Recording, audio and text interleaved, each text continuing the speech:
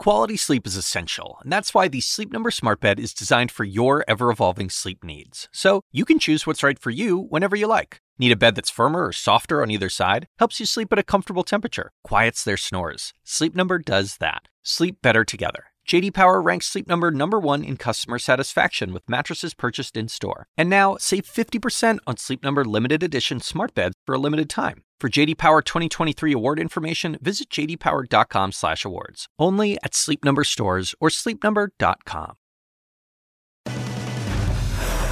The 2024 roadshow has begun. The lead starts right now. President Biden leaving the Beltway, taking his State of the Union message to voters in some key battleground states. Will he get cheers or jeers from the American people? Then, more than 12,000 people now have been killed. The death toll from the earthquake in Turkey and Syria continuing to rise to staggering heights as hope fades for finding any survivors left in the rubble. And a passenger's battery catching on fire mid-flight, forcing a plane to make an emergency landing and sending 4 people to the hospital. What you need to know about flying with potentially dangerous electronic devices.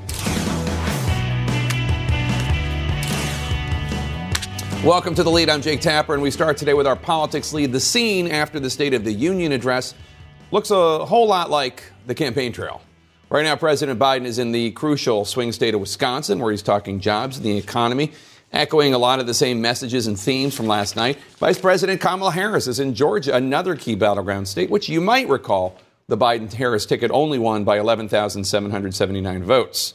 Tomorrow, Biden will head to Florida while Harris visits Minnesota, and their cabinet secretaries are also fanning out across the country. Now, yes, this is part of the blitz we've all come to expect after a president's State of the Union address, but you can also not ignore the White House's choices on where they are sending the president and vice president. Meanwhile, Donald Trump is releasing his own response to Biden's speech. Mike Pence is reiterating his calls for new Republican leadership. And Nikki Haley is teasing her expected 2024 campaign announcement. CNN's Phil Mattingly starts off our coverage today with a closer look at how Biden is testing out his message ahead of an expected re-election campaign announcement. Folks, I hate to disappoint them, but the Biden economic plan is working. President Biden on the road in Wisconsin, the first stop to sell the message he delivered to the nation last night at the State of the Union. We've been sent here to finish the job, in my view. A primetime message of progress and more work to do. Well, I'm glad to see you. No, I tell you, I enjoy conversion. Mixed with a lively and off-script back and forth with Republican lawmakers. The soul of this nation is strong because the backbone of this nation is strong, because the people of this nation are strong. The State of the Union is strong. And culminating with a message of optimism about the path ahead, despite an array of challenges, foreign and domestic. For Biden, a primetime moment to sharpen a steadfast message to working-class voters. Folks, my economic plan is about investing in places and people that have been forgotten amid the economic upheaval of the past 4 decades. Too many people have been left behind and treated like they're invisible. And highlight kitchen table issues that appear small on their face. We're going to ban surprise resort fees that hotels charge on your bill. Those fees can cost you up to $90 a night at hotels that aren't even resorts. But that advisors view as critical to meeting Americans where they are. At the same time, moving to draw a clear contrast with a new House Republican majority. Some Republicans want Medicare and Social Security to sunset. Drawing a visceral response from Republicans in the chamber, Look, who have steadfastly claimed entitlement reform is off the table. Folks, as we all apparently agree, Social Security and Medicare is off the books now, right? They're not to be sponsored. All right. I'm ready. We got unanimity. But Republican outrage only growing in the wake of Biden's remarks. People are pissed off, and for the President of the United States to come into the people's house and lie like he did about the economy. And Speaker Kevin McCarthy, seated behind Biden for the first time, holding nothing back. I thought it was probably one of the most partisan State of the Union speeches I've ever heard. Even as in the moment, he attempted to calm members of his own conference. This is what the choices are: chaos or stability. A split screen that one Biden advisor called a, quote, dream moment for the White House, coming at a critical moment for an 80-year-old president on the verge of one final campaign. I think tonight He showed the energy, the empathy, the hopefulness that a presidential candidate would have. And Jake, if you want any sense of just how much White House officials are girding for that fight over Social Security and Medicare, the president last night made clear he didn't want to name names for Republican lawmakers who had suggested cuts to the programs. That changed today in Wisconsin, the president naming names and providing some receipts of past quotes from people like Senators Rick Scott and Mike Lee. Clearly a battle they want to have and plan to have in the weeks and months ahead, Jake. All right, Phil Mattingly at the White House for us. Thank you so much. Wisconsin is expected to once again be the site of a vicious battle in the next election. Biden narrowly carried the state in 2020 by just 20,000 votes. But do voters in America's Dairyland even want to see Biden at the top of the ticket next year? CNN's Jeff Zeleny is there to find out. With any presidency, it's never all good and it's never all bad. Natasha Lose voted for President Biden and has applauded many of his achievements. But with another campaign looming, she admits she's eager for a fresh start. It's always seeming like we're trying to do a lesser of, two evils. And it would be, in my opinion, it would be lovely if we could have somebody who's not in their 70s and 80s running for president. I love that. When we first met Lose at her Wisconsin toy shop 2 years ago, she was grateful Biden had turned the page. Just the tone down of the rhetoric, the not having to be glued to the TV or social media to find out what the latest is going on has been very refreshing. At the halfway mark of his first term, respect for the president runs deeper than a desire for him to run again, even among his admirers. Would you like to see him run again?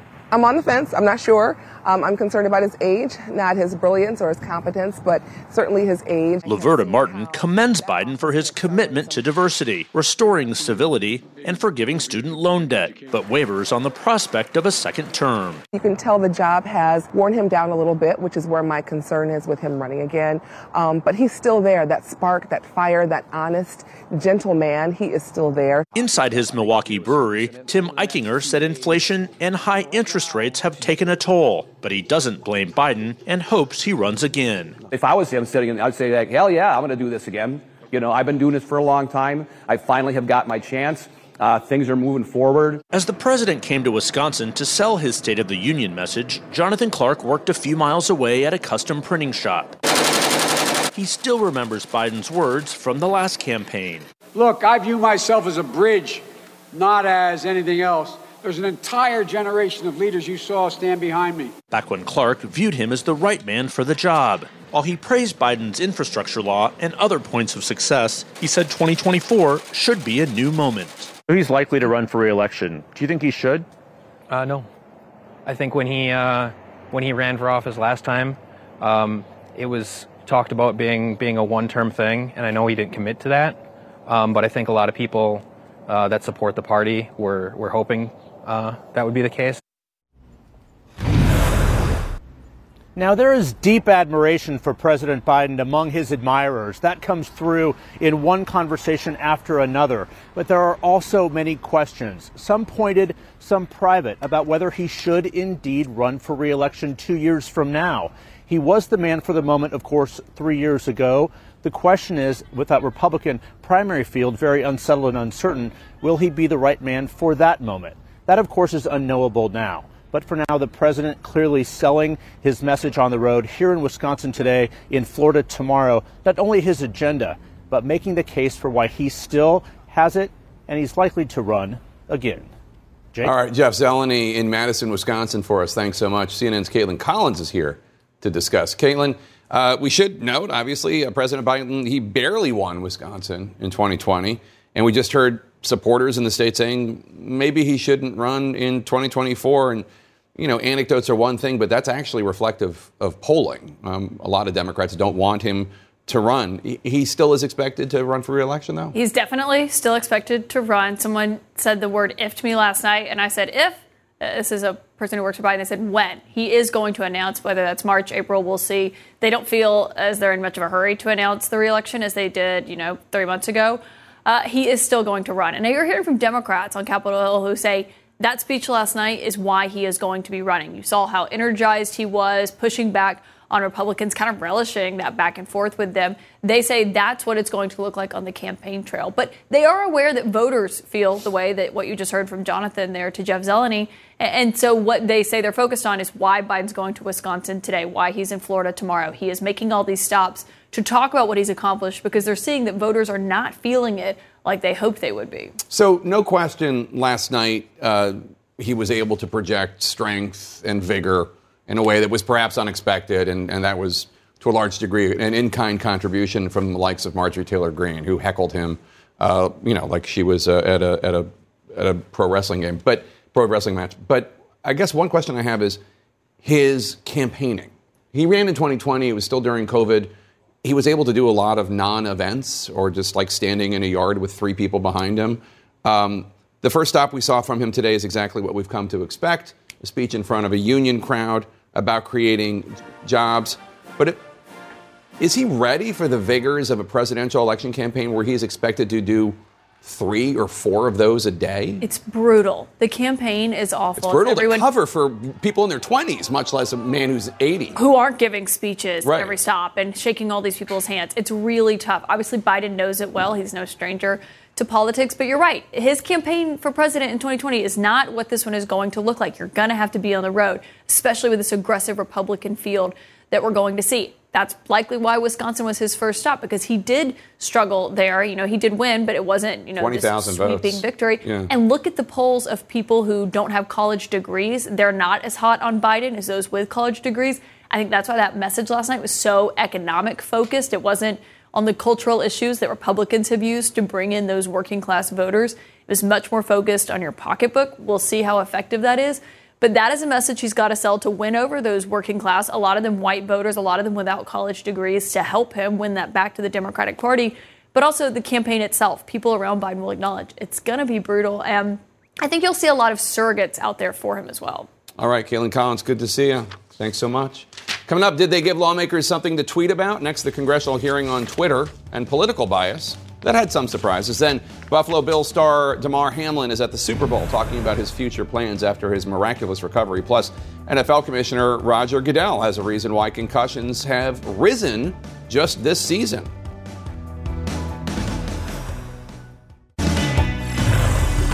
In our tech lead now, former Twitter executives testified on Capitol Hill today, acknowledging mistakes were made in the company's handling of that October 2020 New York Post story about Hunter Biden's laptop.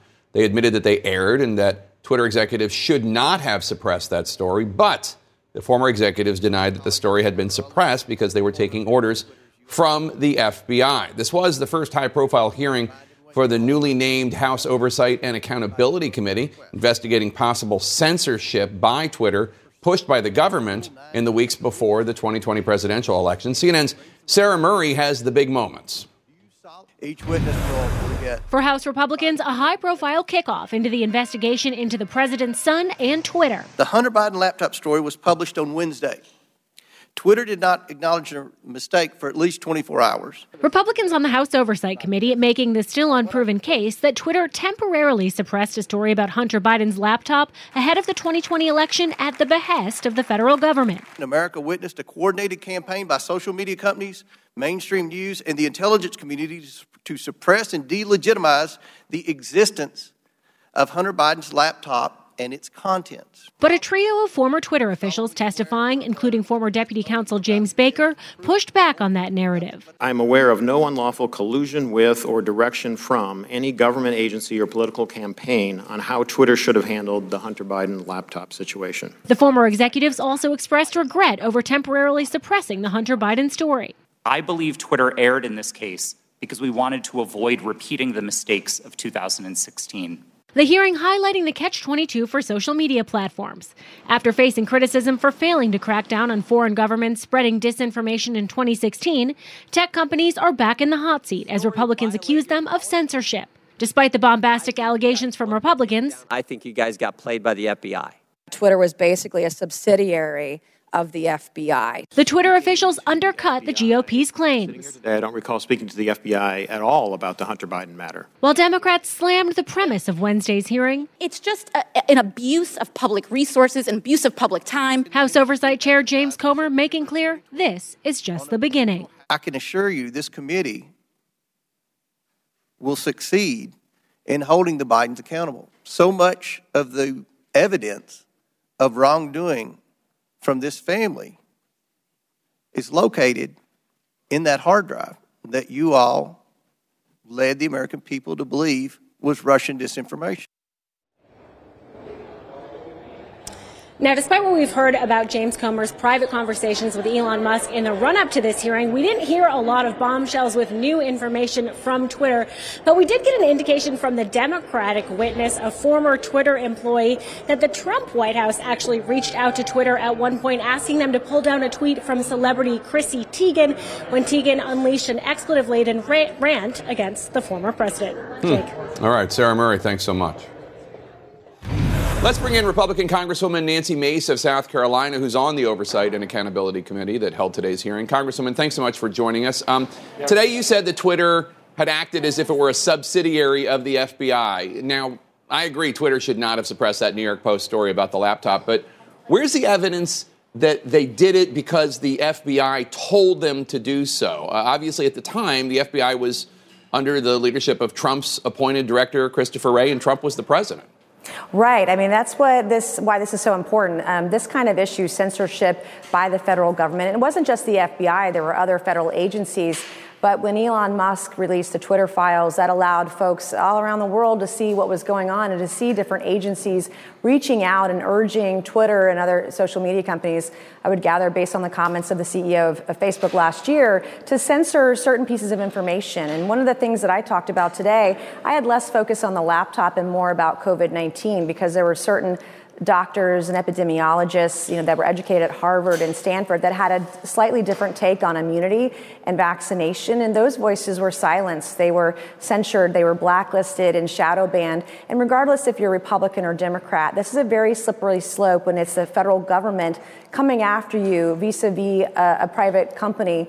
And even, I brought up Ro Khanna today, someone that I work with across the aisle. He even announced concerns during all of this when the censorship was happening a couple of years ago, his concerns about the First Amendment and protecting it. And I wanted to also praise him for his courage to stand up and say those things. So I guess I hear what you're saying, but if the federal government feels as though somebody with a big platform is sharing health information that's wrong and can hurt people, should they never reach out to a social media company and say, we don't think, let's take an extreme example, okay? Not what you were just talking about, but yeah. Dr. Smith is saying that the cure for COVID is to drink bleach. Should they not voice a concern? I mean, I guess the question is, where do you draw the line, right? Right. Well, one of the tweets that was censured by Twitter, and I showed it today in the hearing, was an actual chart from the CDC with real information from the government, and that user only had 18,000 followers, and that was shadow banned. And so these are real researchers, medical researchers, epidemiologists, and doctors. It's not just in theory. If Dr. Smith told you to inject bleach, I'm certain the state that Dr. Smith was licensed in, he would lose his medical license because that's sort of outrageous and radical. But this is not what we're talking about. We're talking about doctors and researchers who were silenced, and they were even using our own government data, which according to Twitter standards is accurate. And so that's where I think where we need to take a closer look at it and why it's really important to have this conversation. And it shouldn't be a partisan conversation. As you know, COVID-19 doesn't care if you're Republican or Democrat. No. And I agree. I mean, it's interesting. I wondered what you thought of when your colleague, Congresswoman Alexandria Ocasio-Cortez, the Democrat from New York, she argued that Twitter's biases do seem to go both ways. And she used an example of a 2019 Trump tweet when he told four congresswomen of color to go back where they came from. He tweeted, why don't they go back and help fix the totally broken and crime-infested places where they came from? And AOC asked Twitter how they handled that tweet in 2019. I want to play a little bit from that part of the hearing. At the time, Twitter's policy included a specific example when it came to banned abuse against immigrants, as they specifically included the phrase, go back to your country or go back to where you came from, correct? Yes, that was specifically included in the content moderation guidance as an example. You brought this up to the Vice President of Trust and Safety, Del Harvey, correct? I did, yes. And she overrode your assessment, didn't she? Yes, she did. And something interesting happened after she overrode your assessment. A day or two later, Twitter seemed to have changed their policies, didn't they? Yes, that trope, go back to where you came from, was removed from the content moderation guidance as an example. So Twitter changed their own policy after the president violated it in order to potentially accommodate his tweet? Yes. So what do you say to a constituent who watched the hearing and says, it's important that we're having this conversation, it's a good thing that we are, but it does seem like these are a bunch of folks over at Twitter and social media companies maybe in over their heads, making up the rules as they go along. Sometimes it benefits Democrats, sometimes conservatives. What do you say? Well, I think that's fair. And I think it's really important when there's a standard, and we're talking about the First Amendment, number one, as a federal government, my point was today, we shouldn't be censoring people. Even if we don't like that speech, we should be fighting to protect that speech, even if we dislike it. That's part of the First Amendment and how our country was founded on. But if a private company or public company decides this is the standard, then they should treat both sides, Republicans and Democrats, treat them all to the same and equal standard. It shouldn't be heavily weighted on one side or the other. And that's something that I've been saying for a long time. And I hope that that's what comes out of the hearing today, too. I want to ask you about last night because Arkansas Governor Sarah Huckabee Sanders delivered the Republican response. She tried to draw a sharp contrast to the message that President Biden delivered. Here's a little clip. The dividing line in America is no longer between right or left. The choice is between normal or crazy. So help me out with this, if you would. Marjorie Taylor Greene, Paul Gosar, George Santos, are they on the normal side or the crazy side, according to your party? Well, I've called for George Santos to resign a number of times since we found out about all of the lies that he told to get elected and possible campaign finance issues, and hopefully those are being investigated by both ethics and the FEC right now.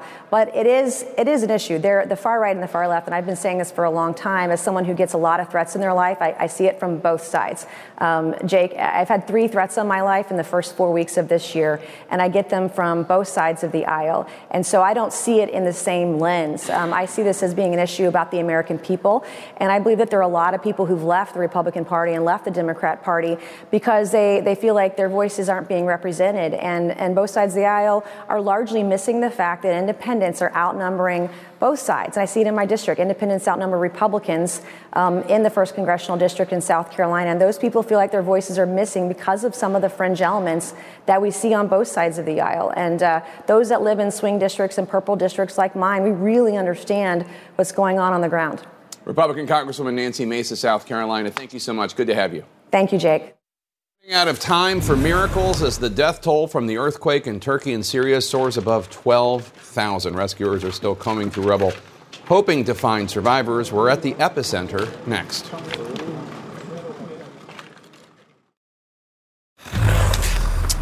Topping our world lead today, Monday's 7.8 magnitude earthquake in Turkey and Syria is quickly becoming one of the world's worst natural disasters in a decade, with more than 12,000 dead. But amid the devastation, there are small glimmers of hope, including this miracle escape from the rubble. 6 people, including one child, pulled out alive 60 hours after the quake. CNN's Nick Payton-Walsh is right next to the epicenter, where some families have not been so lucky, and we want to warn viewers, you may find some of these images disturbing. It is hard to imagine how this rubble gave anyone hope. Yet, for 50 or so hours after the quake, it almost did. And when it stopped, when the chances of surviving ebbed, the bodies, so near the epicenter here, kept coming.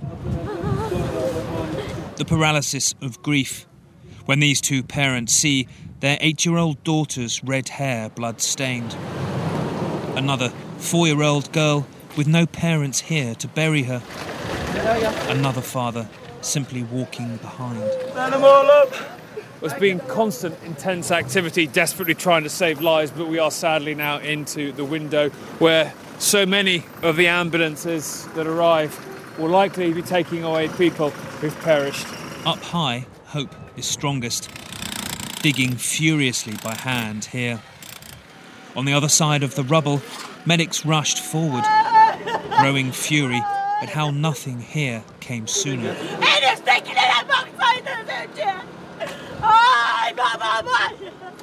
The stretchers here too late return empty. Another body pulled out of a Syrian refugee in his 40s as the excavations gain pace. An audience of agony watches, waits. Yanına gittiler, cennet bahçesinde buluşturdum. Biz gittik, elhamdülillah. Olanlar düşmüş, kuzum yatağa uçmuş, üstüne de olanlar düşmüş. Nasıl kaldırsın? 7 yaşında yavrum o bedenler. Kuzum.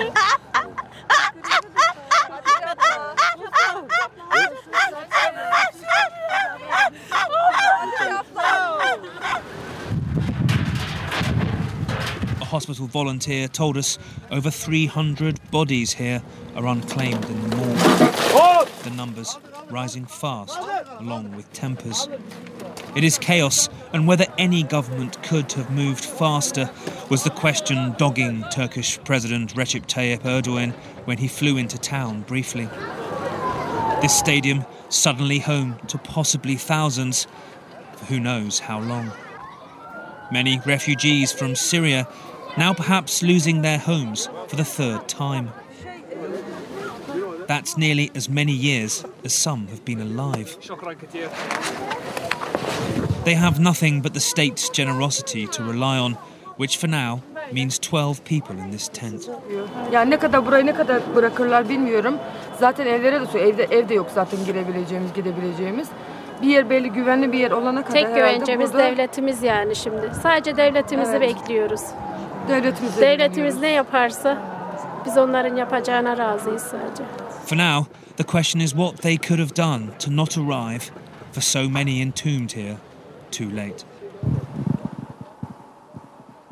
Now, Jake, the activity we saw during the day, faster paced, designed to get bodies out, it seemed, that already perished. It's slowing down, still some digging. Questions, though, continue to arise from people here about the government response, its speed. Yes, the weather was appalling on the first day, and that's even been accepted by the president here as having been a contributing factor. But another part, really, of how Turkey functions, there have been some reliable reports that Twitter, which has been a source of criticism of the government's response, has in fact been blocked or slowed down in parts of Turkey. So anger here may well grow, and the broader problem, Jake, of what do the thousands, the tens of thousands of people here whose homes now look like this, what are they going to do in these freezing nights right now and in the weeks and months ahead? Tents simply won't be enough. Jake? All right, CNN's Nick Payton-Walsh near the epicenter in Turkey. Thank you so much. If you're looking for ways to help the victims of the earthquake in Turkey and Syria, you can go to cnn.com/impact to learn more. Also in today's World Lead, a step towards justice for families of victims of the Lockerbie terror attacks. A Libyan man accused of making the bomb that took down Pan Am Flight 103 pleaded not guilty in a federal court here in Washington, D.C. today. In December 1988, that plane crashed in Lockerbie, Scotland, shortly after taking off from London on its way to New York when a bomb detonated in the cargo area. 270 passengers and crew members were killed, including 190 Americans, 35 of whom were Syracuse University students returning from a semester abroad. Abu Ajila Mohammed Masood al-Maremi faces 3 charges, including destruction of an aircraft resulting in death. He has another hearing in 2 weeks. He faces life in prison if convicted. Coming up, Mike Pence says it's time for new leadership in the Republican Party, so why hasn't he announced a 2024 challenge to Donald Trump yet? One of his closest former advisors is here live next.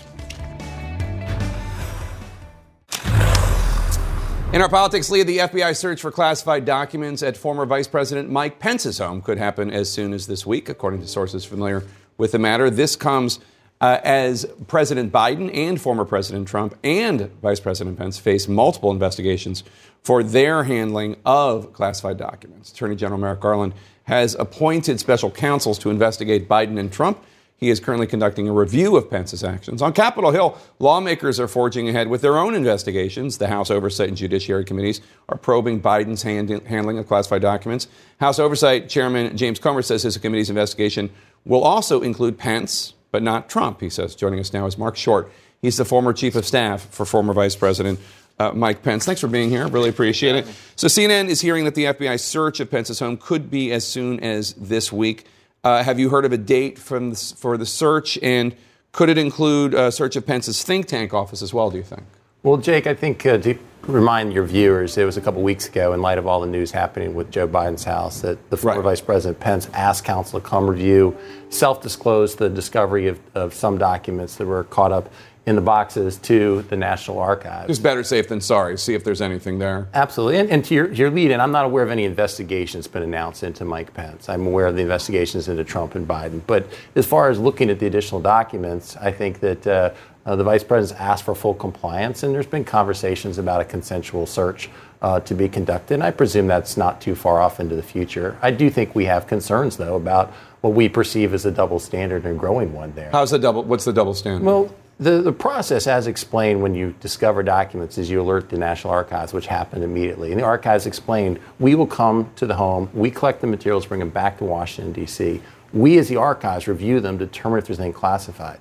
If something is classified, then we alert DOJ. That's what happened with President Biden. In Vice President Pence's case, the FBI inserted themselves that very day and said, we're coming tonight, when Vice President Pence was at the March for Life here in Washington, D.C., to collect the documents, which is not the way they handled Biden. They came that very same day. And with Joe Biden, it actually was 79 days after the announcement of discovery before they actually went to his home. And, we continue to see repeated leaks in the Department of Justice about law enforcement officials confirming a search that's pending. That's not the way it happened in Joe Biden's house either. There was no announcement of a search of his home until much later. They did until after the fact, right? They did announce the beach house, but, Mike Pence doesn't have multiple homes. His family wasn't earning money from Ukraine or Russia when he was serving as vice president. They could afford multiple homes for them to search in. Right. So when the FBI searched Biden's home, the president's legal team said they gave the Justice Department full access. They can look at anything they want. Will Vice President Pence do the same? He's made that clear. He's already said that's the case.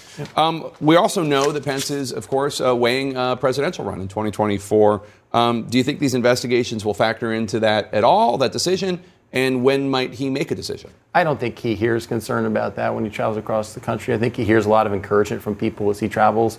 And I don't anticipate him making any imminent announcement, Jake. I think he's in continuing to have conversations with his family and getting support from the American people about what decision he faces. And I think, the trajectory of most candidates who get in early, it seems, in Republican primaries doesn't usually fare too well. So I think that there's a benefit for him waiting until later in this process. What did you think of the State of the Union address last night? Well, Jake, I felt like probably for President Biden, it helped shore up his support within the Democrat Party. There's been a lot of announced, elected officials who have been reluctant to announce their support for him for 24. But I think he probably solidified support. But I'm also disappointed that there wasn't a bigger conversation about the biggest issues facing our country. I think when you look at national security, and I think the Biden administration had their Sputnik moment last week, there wasn't a lot of conversation about what we're going to do to confront China. There wasn't really a ton of conversation about what we're going to do to fix the border crisis. And I think when it comes to the spending crisis, I candidly don't think either party is really addressing honestly with the American people the crisis we face. How so? Well, the reality is we're now at $32 trillion in debt, 120% debt to GDP. The last time our country ever reached 100% was in World War II, when you knew that you would come out of the war with, in essence, the economy growing and a drawdown in defense spending. There's no such event on the horizon for us right now like that. And Jake, when we talk about the entitlement spending and everybody's saying we're not going to touch it, the reality is Joe Biden himself in Senate speeches talked about how we need to have, quote, everybody in the barrel, all programs to be considered. Right. That's what his position when he was in the Senate. And we're all sitting here in this position saying we've all been demagogued about cuts to Social Security and Medicare. But the reality is that if we have basically a little over $6 trillion in federal spending right now, $4.5 trillion is mandatory spending. $4.5 trillion. Right. That's Those like are saying, the entitlement spending, Medicare. Yeah. If you had 4 slices of pizza, you can say, well, we're only going to discuss this one piece, and we're going to do right now on the debt ceiling a 2% cut. It's like, it's such a tiny fraction, it's not really material. But you're saying Democrats and Republicans are are not being straight. We all have to have an adult conversation about where we're going. The reality is that Medicare is going to reach the point in only 5 years, in 2028, in which there are going to be mandatory cuts to Medicare. Social Security is only a couple years behind that. We're not being honest with the American people about the cuts they're going to face if we do nothing. All we're simply saying is saying neither party is going to touch them. Yeah. Mark Short, thanks so much. Really appreciate it. Good to see you. Jake, thanks for having me. Coming up, the air scare when a battery caught fire on a United Airlines flight, sending 4 people to the hospital. Stay with us.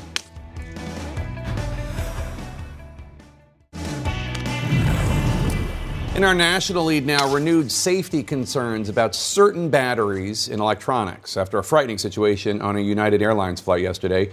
An external battery from a device caught fire shortly after takeoff, and that led to an emergency landing and 4 people sent to the hospital. CNN's Gabe Cohen is on the case for us. Gabe, what new information are you learning about this incident? Well, Jake, we've obtained air traffic audio of the moment the pilot on that United flight actually radioed in that emergency, which we now know was just after takeoff from San Diego before they turned that plane around and returned to the airport. Take a listen. We're declaring emergency. We have a laptop on fire in the aircraft. We need to return. Sorry, what do you have on board, you said? Yeah, we have a laptop on fire in the back. We need to return to the airport. Right now, the laptop is contained. The fire is out, and it's in the lab. And we just need to check on the thermal condition of the brakes so we can maybe roll off and get over the gate so they can get on the airplane and get this thing off. And United is now telling us it turned out not to be a laptop. It was some sort of external battery. It caught fire inside a seat back pocket in first class. And the flight crew, United says, acted quickly. They followed their training and they got that battery into a thermal containment bag or a fire bag, which they carry on flights just for emergencies like this. Now, 2 passengers were evaluated by first responders at the scene, and 4 flight attendants were taken to the hospital. But, Jake, it was just as a precaution to check for potential smoke inhalation. They have since been released. Gabe, do we know if this was a lithium battery, which the FAA has raised concerns about many times before? Yeah, it's a question we've asked. The FAA says they're still investigating, but aviation experts I've spoken with tell me the early information would point to that. Lithium batteries, as we know, have been known to smoke in some cases, even catch fire. And the FAA says last year there were 57 incidents involving those batteries on flights. And that's why the FAA has put in some pretty strict rules for them. Passengers have to turn off devices that use those batteries, like laptops, if they're going to put them in checked luggage. And then spare batteries or power banks, external batteries, have to actually be carried on the flight. They are not allowed in checked luggage. And it's so that crews can deal with an incident like the one we saw, a sudden fire, rather than having it happen in cargo. I asked one of our aviation experts about that. Take a listen. If the battery started to cook off in the cargo hold, the results could have been catastrophic. I think passengers don't take the threat that these batteries can pose seriously enough. But, Jake, it's obviously something the FAA is very concerned about. And, Gabe, we're learning new details about the massive Southwest Airlines Christmas travel meltdown, internal messages. What do we know about it? Well, so ahead of a hearing on Capitol Hill tomorrow about that Christmas meltdown, CNN has obtained testimony from the Southwest Pilots Union that gives us a really alarming look at the extent of the airline's breakdown over Christmas. They say this was an operation held together by, quote, duct tape, and as evidence, they include a message that was sent to a cockpit computer from the airline's dispatchers asking the pilots to identify themselves because it appears the airline didn't actually know who was on board that flight. And the message ends, quote, "It's a mess down here." Now, the airline canceled more than 16,000 flights during that chaos, as we know, and Southwest, an official with the airline, is going to testify tomorrow. We've learned he's going to apologize. They have handed out refunds, but we expect some pointed questions during that hearing. All right, Gabe Cohen, great reporting. Thank you so much. Appreciate it. Coming up, details in a newly obtained affidavit. One of the officers charged in the Tyree Nichols death claims he actually tried to help Nichols. Stay with us.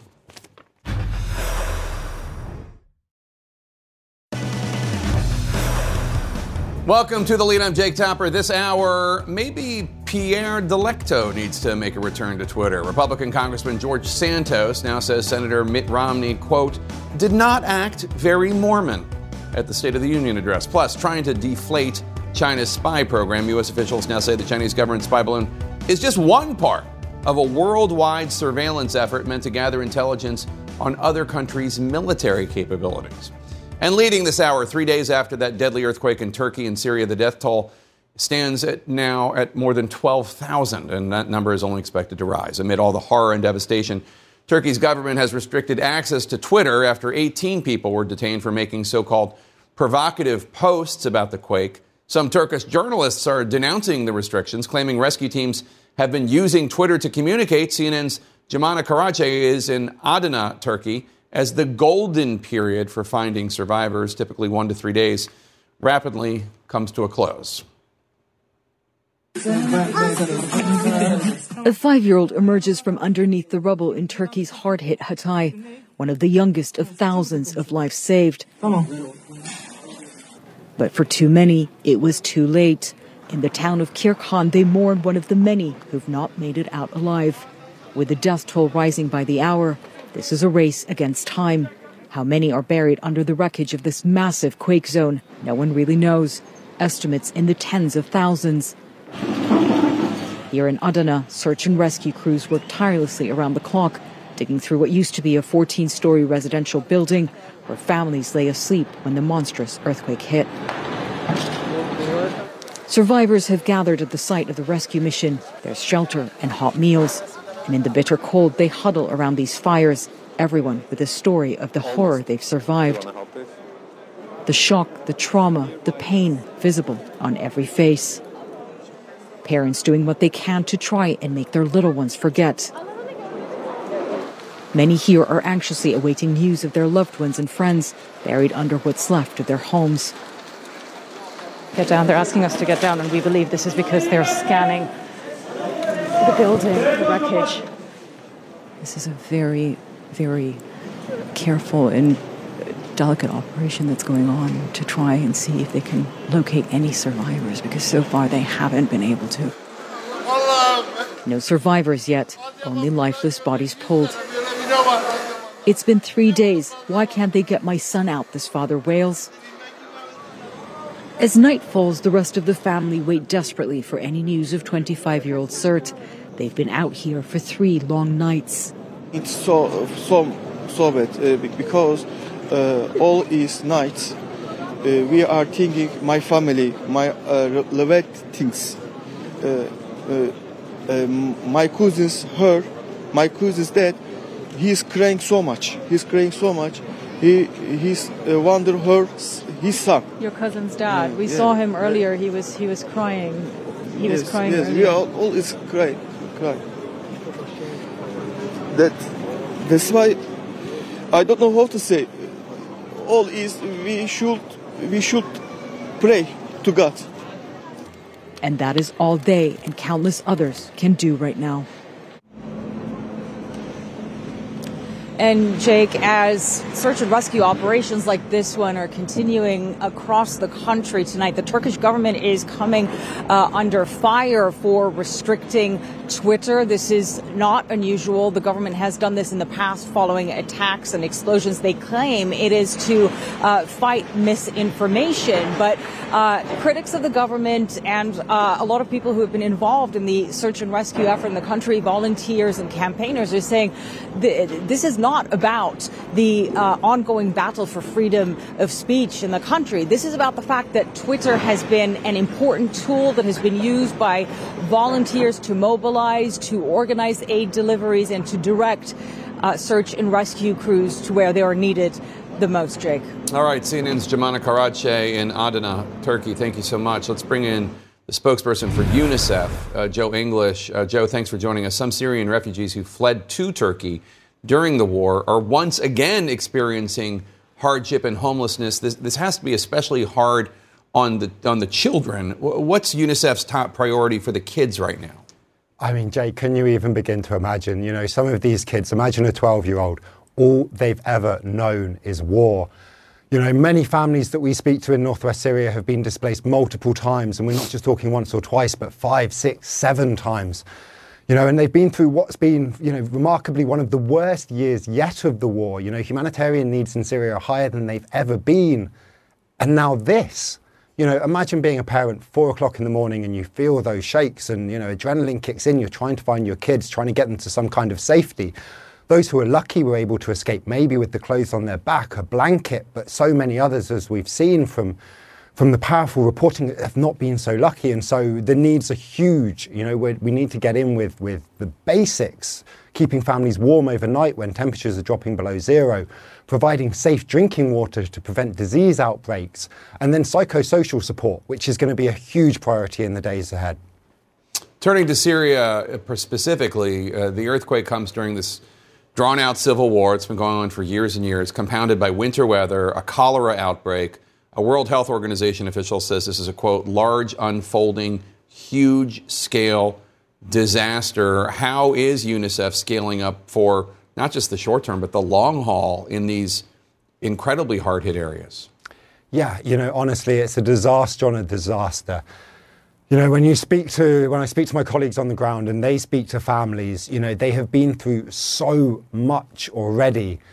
You know, and it's hard not to lose hope when you live within these kind of situations. But by providing this care and this support, and I've seen it. I've seen it in Syria. I've seen it in Ukraine. I've seen it around the world. When you can provide kids with safe spaces to play and to, you know, be a child again, to be able to be there, be safe, speak to a dedicated psychosocial specialist, begin to play with, you know, crayons and toys, unpack what they've been through, it can make a difference. You know, getting kids back into schools, that can make a difference. And these are the things which in the days, weeks, months ahead are going to be critical. But, you know, the reality is if you look at a city like Aleppo, they have not recovered from 12 years of war, nowhere near. And so now it's going to be a long road ahead to recovery. Joe English with UNICEF, which if you can afford to help, always would welcome a donation if you're watching and you have the means. Joe English, thank you so much. For other ways to help the victims of the earthquake, you can go to cnn.com/impact. Also in our world lead, Ukrainian President Volodymyr Zelensky has just arrived in France on the second leg of a consequential, previously unannounced trip today. Zelensky first stopped in the UK. He met with the Prime Minister, he met with King Charles, and he met with Ukrainian troops who are training with the British military. Now, Zelensky is scheduled to meet with the leaders of France and Germany in Paris. The British today also announced that government will expand training to Ukrainian fighter pilots, though pilots need jets, of course, which the UK and other allies have so far refused to send to Ukraine. CNN's Fred Pleiken explains why today's visit is raising hopes for a shift in attitude as Russia's brutal onslaught is unrelenting. Ukrainian towns getting decimated by Russian firepower every day. This is Mariinka in the east of the country, almost completely reduced to rubble. Around Bakhmut, combat at close quarters as Ukrainian troops try to prevent Russian fighters of the Wagner private military company from encircling the city. Wagner boss Yevgeny Prigozhin, so confident in his own private air force, he took to the skies and challenged Ukraine's president to a dogfight. Tomorrow, I'm boarding a MiG-29, he said. If you desire, we'll meet in the sky. To the speaker. But Ukraine's president, Volodymyr Zelensky, is in Europe, visiting the UK's parliament, pleading for Western combat jets. In Britain, the king is an Air Force pilot. And in Ukraine today, every Air Force pilot is a king. Despite being much smaller and older than Moscow's Air Force, the Ukrainians are still very much in the fight in the skies. But they're losing planes and having trouble maintaining their Soviet fleet. Even a small number of Western fighters would make a big difference, says Ukraine's Air Force spokesman. We can start with a few squadrons, he says, each with 12 jets. If we have 1 to 2 or more squadrons, it would be the first step for our pilots to transition. They can be in formation and perform combat missions on different directions. The U.S. has given the Ukrainians some air-launched anti-radiation missiles called HARM. But Kyiv says those, too, would work much better if launched from Western jets. The HARM missiles aren't as efficient as if they were used from American or other Allied aircraft, the spokesman says. Their functionality is restricted. The range is shorter, making the efficiency lower. Ukrainian officials say they want U.S.-made F-16s. So far, President Biden has ruled out giving Kyiv combat aircraft, But the UK says it will soon start training Ukrainian pilots. And Ukrainian officials tell CNN they're confident they'll get jets, just like eventually they got the main battle tanks they requested. We'd like help as soon as possible, like yesterday, he says, and our partners say it will come tomorrow. And the space between yesterday and tomorrow is very important to us. And Ukraine's civilians remain in the crosshairs of Russia's cannons, missiles, and jets, while Kiev hopes for more Western support to start beating them back. And of course, Jake, the Ukrainians understand that if Western nations like the U.S. are going to give them jets, it's going to take quite a while for something like that to be put in place and for them to be able to actually use those jets here in the battlefronts. But of course, there's also more imminent needs that the Ukrainians have as well. And something President Volodymyr Zelensky talked about when he was in the United Kingdom. He said, armored vehicles, definitely a high priority, and also longer distance missiles and rockets to hit Russian supply lines, because the Ukrainians understand there's probably a Russian offensive coming. They believe the next couple of months are going to be extremely brutal in the east of this country. Jake. All right, Fred Pleitgen in Ukraine for us. Thank you so much. Coming up next, balloons of different sizes and capabilities. The Pentagon releasing even more details about the Chinese government's floating spy program. Plus, NFL Commissioner Roger Goodell says Philadelphia Eagles fans are very good at one thing. I'm interested to hear what that is. That's next.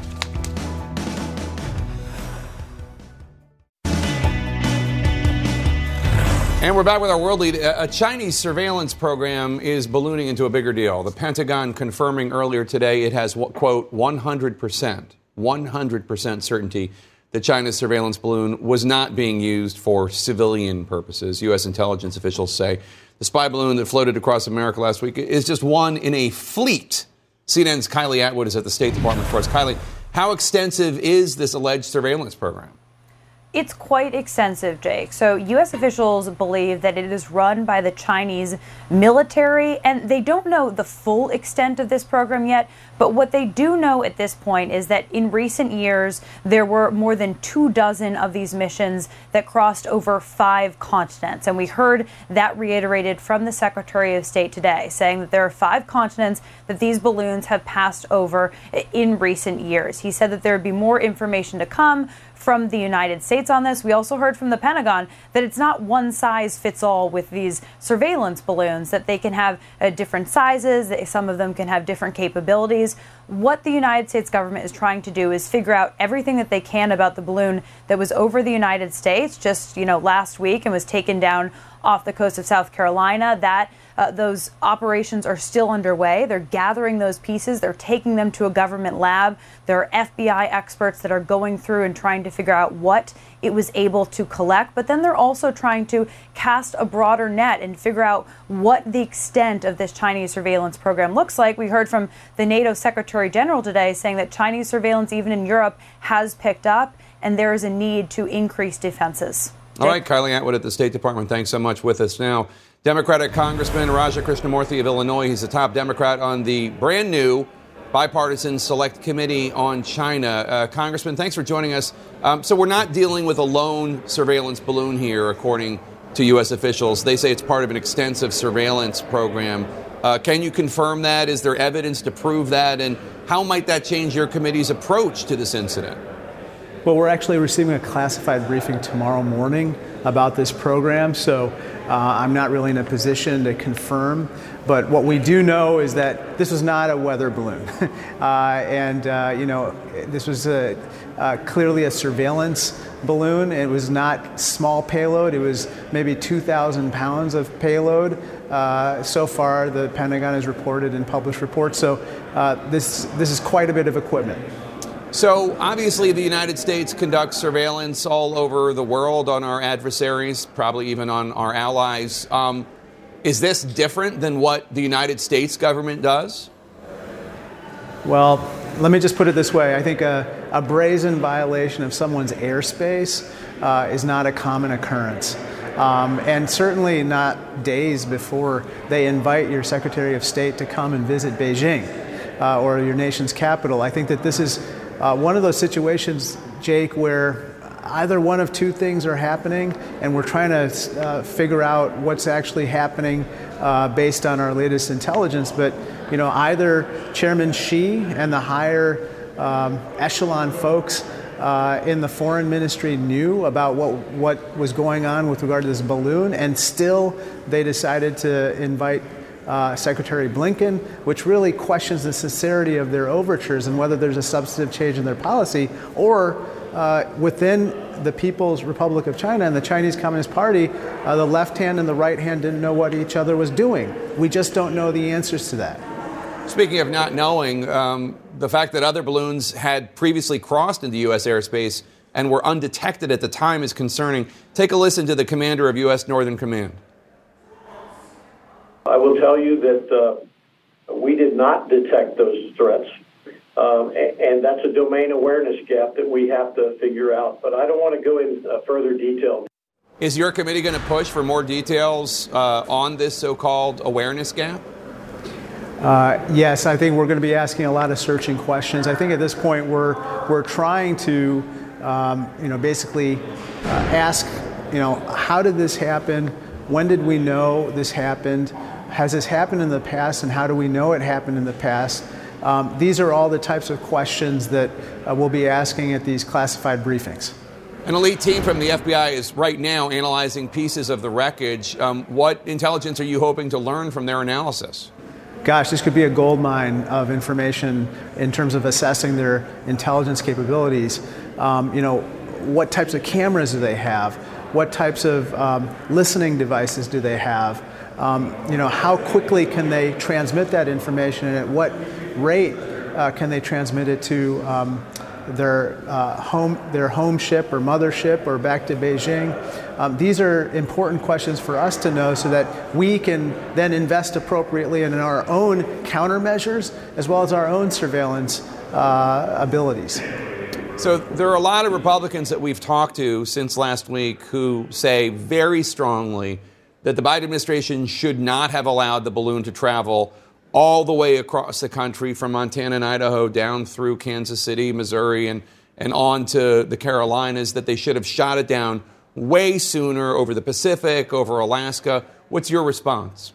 I think they should ask the Biden administration and the military leaders why they recommended this course of action. I think they're jumping to conclusions. You have to defer to the military leaders who have the best information about what's going on with that balloon. Just as an example, over the Aleutian Islands, the balloon could have been shot down. It would have been shot down over waters that are almost 2 miles deep, Jake. And these are rough waters. So recovering that payload would have been very, very difficult. Whereas obviously now it's in waters that are 47 feet deep off South Carolina, which is much easier to recover. So that's the type of information where I would just respectfully submit to my Republican colleagues, wait, get the facts, and then make your conclusions after you hear from the military leaders. Not to mention the more than 8,000 people that live on the Aleutian Islands. Does this incident hurt your efforts to work in a bipartisan way with the chairman of the committee, Mike Gallagher, and other Republicans? I don't think so. I think that we have to refocus and just make sure that we uncover the facts. We lay them out for all of our committee members and the American people, and then we take steps to deal with those facts, with those challenges and threats. If we do that, I think that we will be true to our mission. But we can't engage in speculation or rhetoric that would be counterproductive. All right, Congressman Raja Krishnamoorthi from Illinois, thank you so much. Good to see you. Coming up next, Republican Senator Mitt Romney dishes on what he said in that frosty exchange last night with conman Congressman George Santos. Stay with us.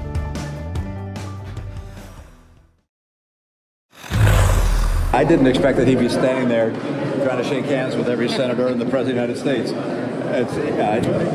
Given the fact that he's under ethics investigation, he should be sitting in the back row and staying quiet. He shouldn't be in Congress, and they're going to go through the process and hopefully get him out.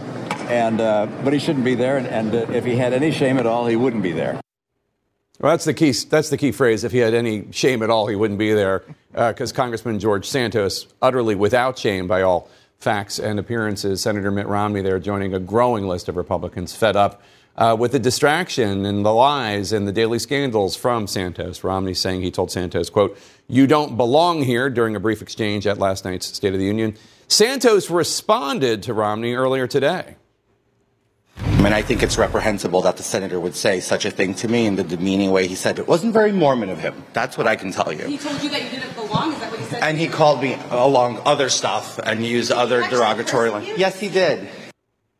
And now House Speaker Kevin McCarthy is adding to the war of words after Romney said he was disappointed that McCarthy had not asked Santos to resign. McCarthy told CNN a short while ago that Romney should instead call on Democratic Congressman Eric Swalwell to resign. Let's discuss. Casey, let me start with you. So Santos claims Romney used derogatory language toward him. I believe the word he's referring to is ass. He called him an ass. That's what Santos claims. Yes, that's what Santos. Or had claimed to reporters on the Hill after. That's not really a curse, though, right? Maybe he meant it as a donkey. I mean, you covered Romney when he ran for president. What do you make of this all? Yes. Well, first of all, I'm not LDS, so I don't feel I can speak the way Santos did in terms of what is and isn't Mormon. Well, neither is George Santos, unless he's one of the Latter-day Saints. Who knows? Who knows if perhaps he is one of the Latter-day Saints?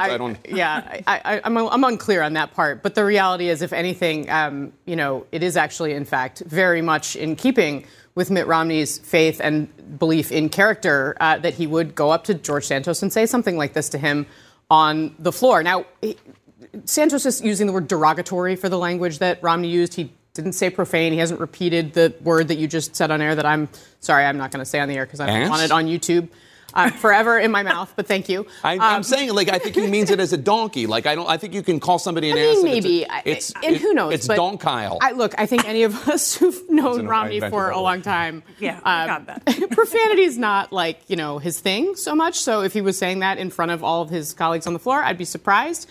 Honestly, I believe Mitt Romney over George Santos just because the record seems to show that he's the more reliable narrator. Sure. So, and Zolan, McCarthy's response to Romney's mild criticism that he's disappointed that McCarthy hasn't called on Santos to resign is to go after Romney for not criticizing Eric Swalwell and calling on him to resign. Can you, if you were to go back 24 hours before the State of the Union, just imagine what McCarthy was envisioning for day after messaging. This is probably the last thing.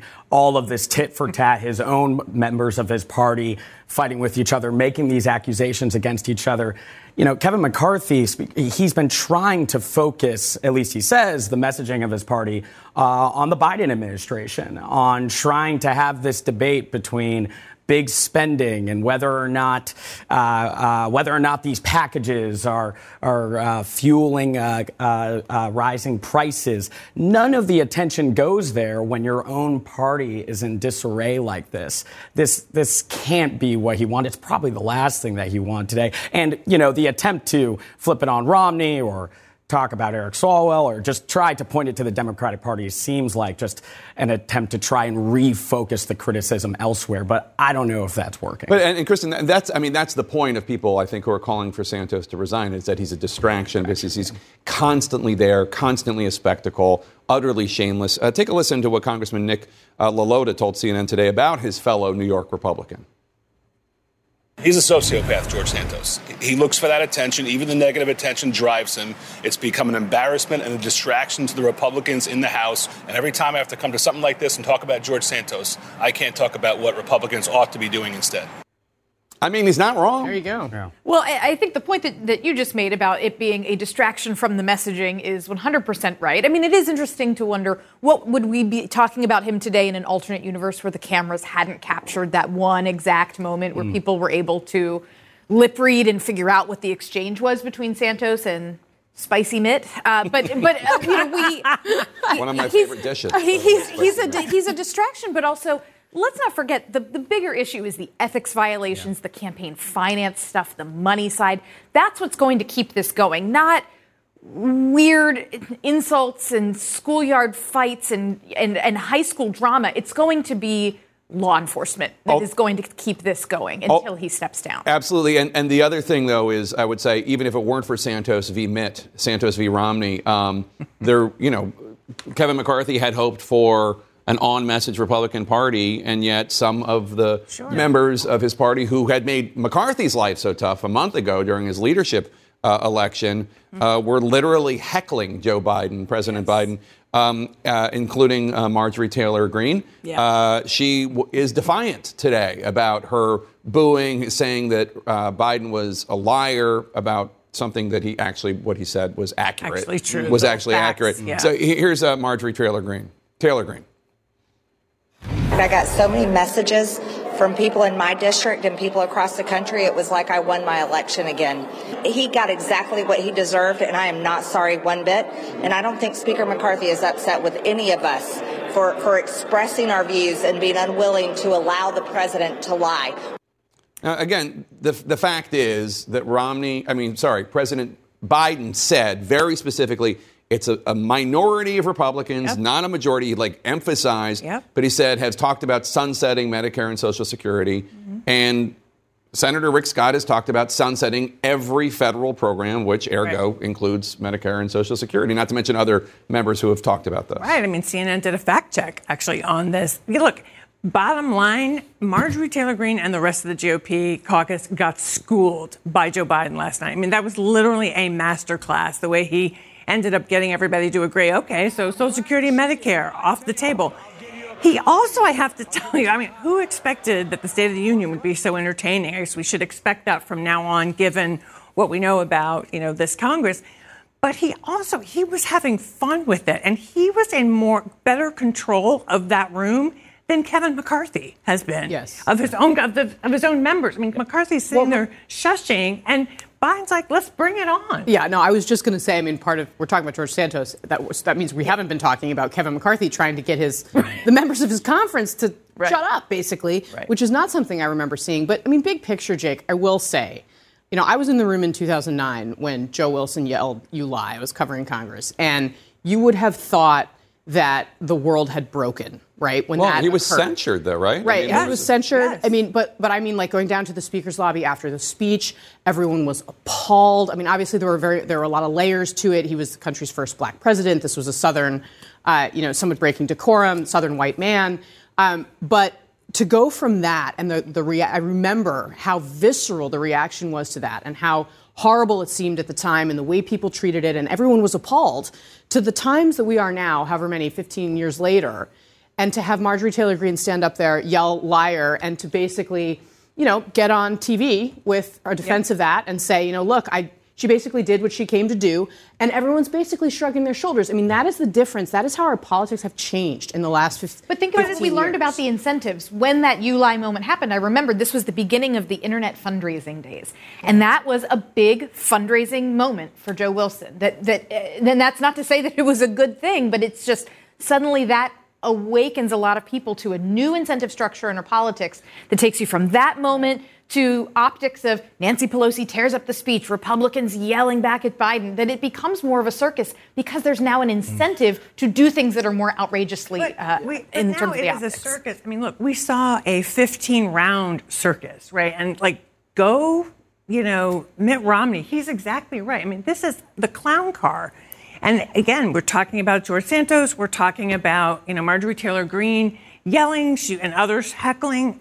That is not the decorum. That is not the speakership that McCarthy thought he was getting into. To be clear, the engagement, though, by Biden and the result of this is also somewhat intentional. White House officials today and aides that have been really working on the strategy moving forward as we get to maybe a likely potential reelection announcement have been saying a main part of the strategy is drawing a contrast between the economic policies of the White House. And for a while, they were looking for a foe there. Yeah. And they found it with some of the proposals coming from Republicans. Well, and him engaging yesterday and also the heckling put a spotlight on some of those proposals. The White House was thrilled. An effort to show, bring it on. He is ready for the fight. Mm-hmm. It was not just about the substance. Mm. It was very clear that stylistically he wanted to send a message. I'm ready to fight with these people. And, the thing, too, is Kevin McCarthy was not trying to shush people out of, some sort of sense of civic duty, right? I mean, he had a political sense, right? That, this is not how we should behave. And this kind of behavior has actually lost us general elections, meant that we didn't do as well in the midterms it's just flying as we monkeys. thought. They're wild. Right? Yeah. And so he knows that. And for the White House to be able to get, put that on display is absolutely a political win. I think Joe Biden loving this exchange that wound up unfolding, as far removed from normal decorum as it is, is because think about, in my view, the number one audience for him last night was nervous Democrats Absolutely. who are worried that Yeah. he's plan A, 100%. plan B, and plan C for their 2024 hopes.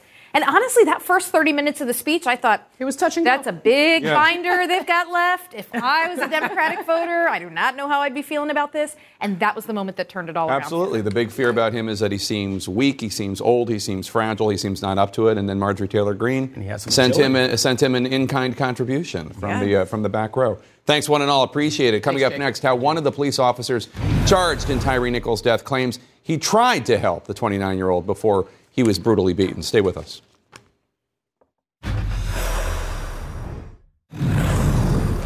In our national lead now, CNN has obtained an affidavit showing how one former Memphis police officer is trying to defend his actions on the night Tyre Nichols was brutally beaten. Justin Smith claims that he called for medical help for Nichols, followed his training, and even tried to help Nichols at one point. CNN's Nick Valencia is in Memphis, Tennessee. Nick, does former Officer Smith's account line up with other evidence? The short answer, Jake, is no. It does, though, represent the first account that has emerged of what one of the officers involved in Tyre Nichols' death has told investigators. And as you mentioned, Smith says that he actually tried to help Nichols, that he called for medical help prior to arriving on the scene because he had heard reports of pepper spray used, and he wanted medical help to be there on the scene. This affidavit, though, ultimately goes on to say that he was fired for unnecessary use of force and failing to provide aid to Tyre Nichols despite being a certified EMT. Look, this new batch of documents that we obtained has all sorts of revelations and shows the lengths that officers involved in Nichols' death went to cover up their actions by either hiding their body cameras or trying to obscure them, laughing about what they did to Nichols after the fact, and misleading investigators with contradictory statements. Jake? Tyre Nichols' mother and stepfather, who attended President Biden's State of the Union address last night in Washington, D.C., spoke with CNN's Don Lemon earlier today. What did they have to say? Well, it's really interesting because they have been adamant about the passage of the legislation of the George Floyd Justice and Policing Act. And when we were at the city council meeting yesterday, it's one of the reforms that was passed by the city council to officially support that legislation. Listen to what they had to say this morning about why they believe that legislation is so important. If they had passed the George Floyd bill initially, my son may not have died tragically the way he did. If they don't do anything, the government, then they're showing me they have no humanity and that they're not for the people, because I am part of the people. So you need to get off your butts and get this bill passed. We can't have another Tyre. The fallout over Nichols' death continues here. As we reported, 7 more officers are expected to face disciplinary actions from the Memphis Police Department, bringing the total to at least 13 officers involved, either having faced or will have faced discipline for their actions. Jake. All right, Nick Valencia in Memphis, Tennessee, thank you so much. Just days before the Super Bowl, the NFL commissioner is sharing a strong opinion about Philadelphia Eagles fans.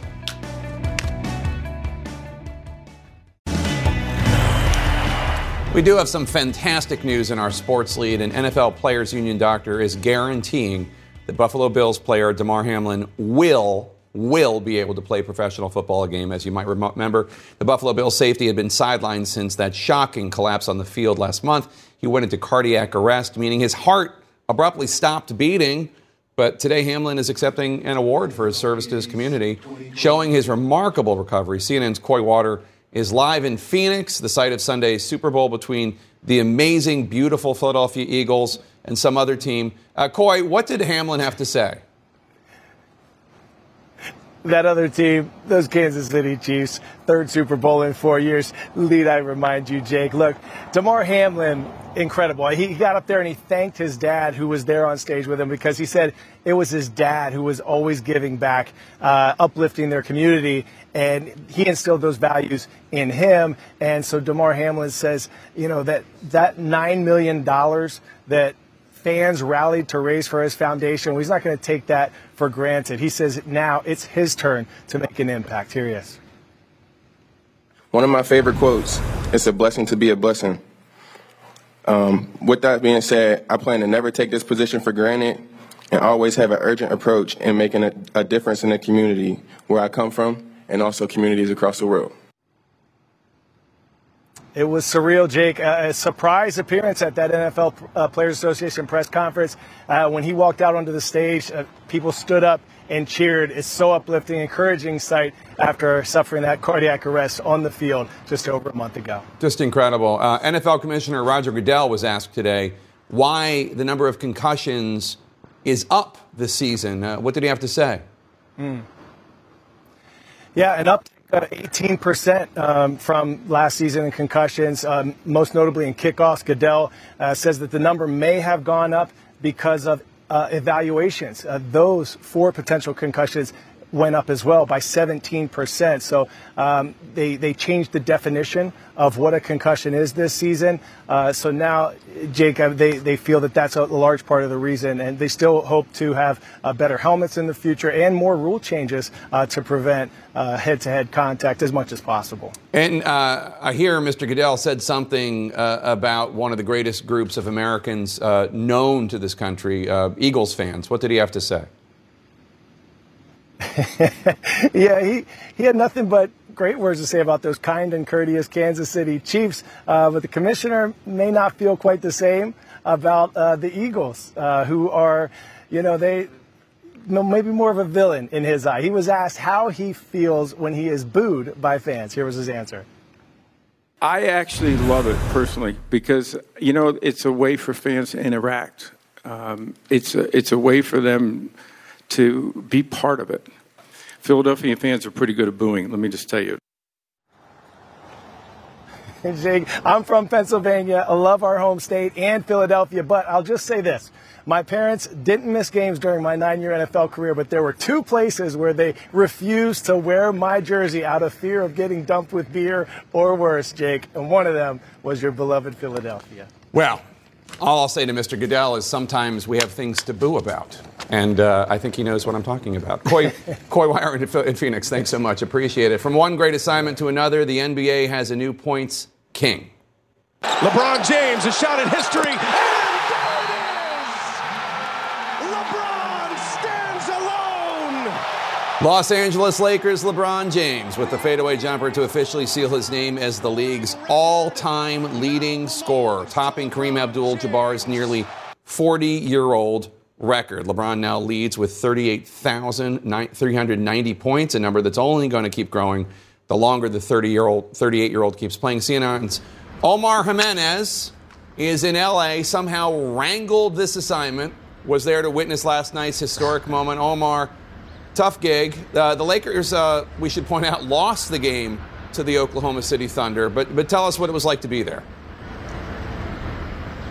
Yeah, I mean, look, we haven't slept much at this point, so I'm really trying to convince myself that I wasn't dreaming when we watched this. As the countdown got closer to the record being broken, there was a countdown clock up on the scoreboard. When it was 2 points away, everybody was on their feet, phones out, and with a fade from the left elbow and a flick of the wrist, it was the history that everybody was there to see. Now, many people, including LeBron, thought this record would never be broken. So when he was finally announced as the NBA's all-time leading scorer, you saw the emotion well up in him immediately. And Kareem Abdul-Jabbar, again, whose record LeBron broke, wrote after the game that, in part, this is the magic of sports, to see something seemingly impossible, reminding us that if one person can do it, that we all somehow share in that achievement. It's what sends children onto playgrounds to duplicate a LeBron layup or a Steph Curry three-pointer, or Mia Hamm, inspiring a whole generation of girls to come off the bleachers and onto the field. And when we talk about magic, LeBron scored 38 points to break this record. And that got him to 38,388 points when he broke it. It's been 38 years since the previous record. He did it last night, the 38th day of the year, and LeBron James, 38 years old. So yesterday would have been the day to bet on 38. Just to point this out, the last time this happened, when Kareem took it away from Chamberlain, you were 9 years away from being born, Omar. LeBron is roughly halfway through his 20th season on the subject of age. How long can we expect the King to keep playing? Because when Kareem reached this, he was older than LeBron is right now. Yeah, that's right. I mean, LeBron at this point says he feels good. He hopes to play for another few seasons, and he's got a lot to play for. He still feels like he can bring himself some championships to run up this points total to the point where it truly might be unbreakable. And a very important factor that his oldest son is close to playing in college basketball, potentially the NBA, so they could play together in the future. All right, Omar Jimenez in Los Angeles, thanks so much. Follow me on Facebook, Instagram, and Twitter at Jake Tapper. Tweet the show at The Lead CNN. If you ever miss an episode of the show, you can listen to The Lead from whence you get your podcasts. It's all 2 hours just sitting there like a big pineapple. Our coverage continues with one Mr. Wolf Blitzer in a place I like to call the Situation Room after this short break. I'll see you tomorrow.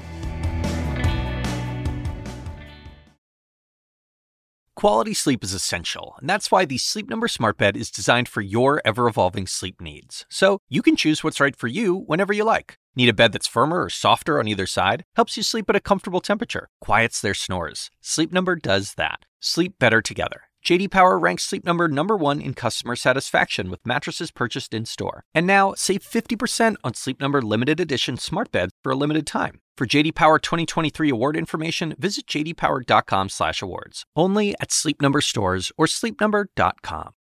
I'm Dr. Sanjay Gupta, host of the Chasing Life podcast. In honor of our 10th season, we want to hear from you. Leave us a message at 470-396-0832 and tell us how you chase life. It could be used on an upcoming episode.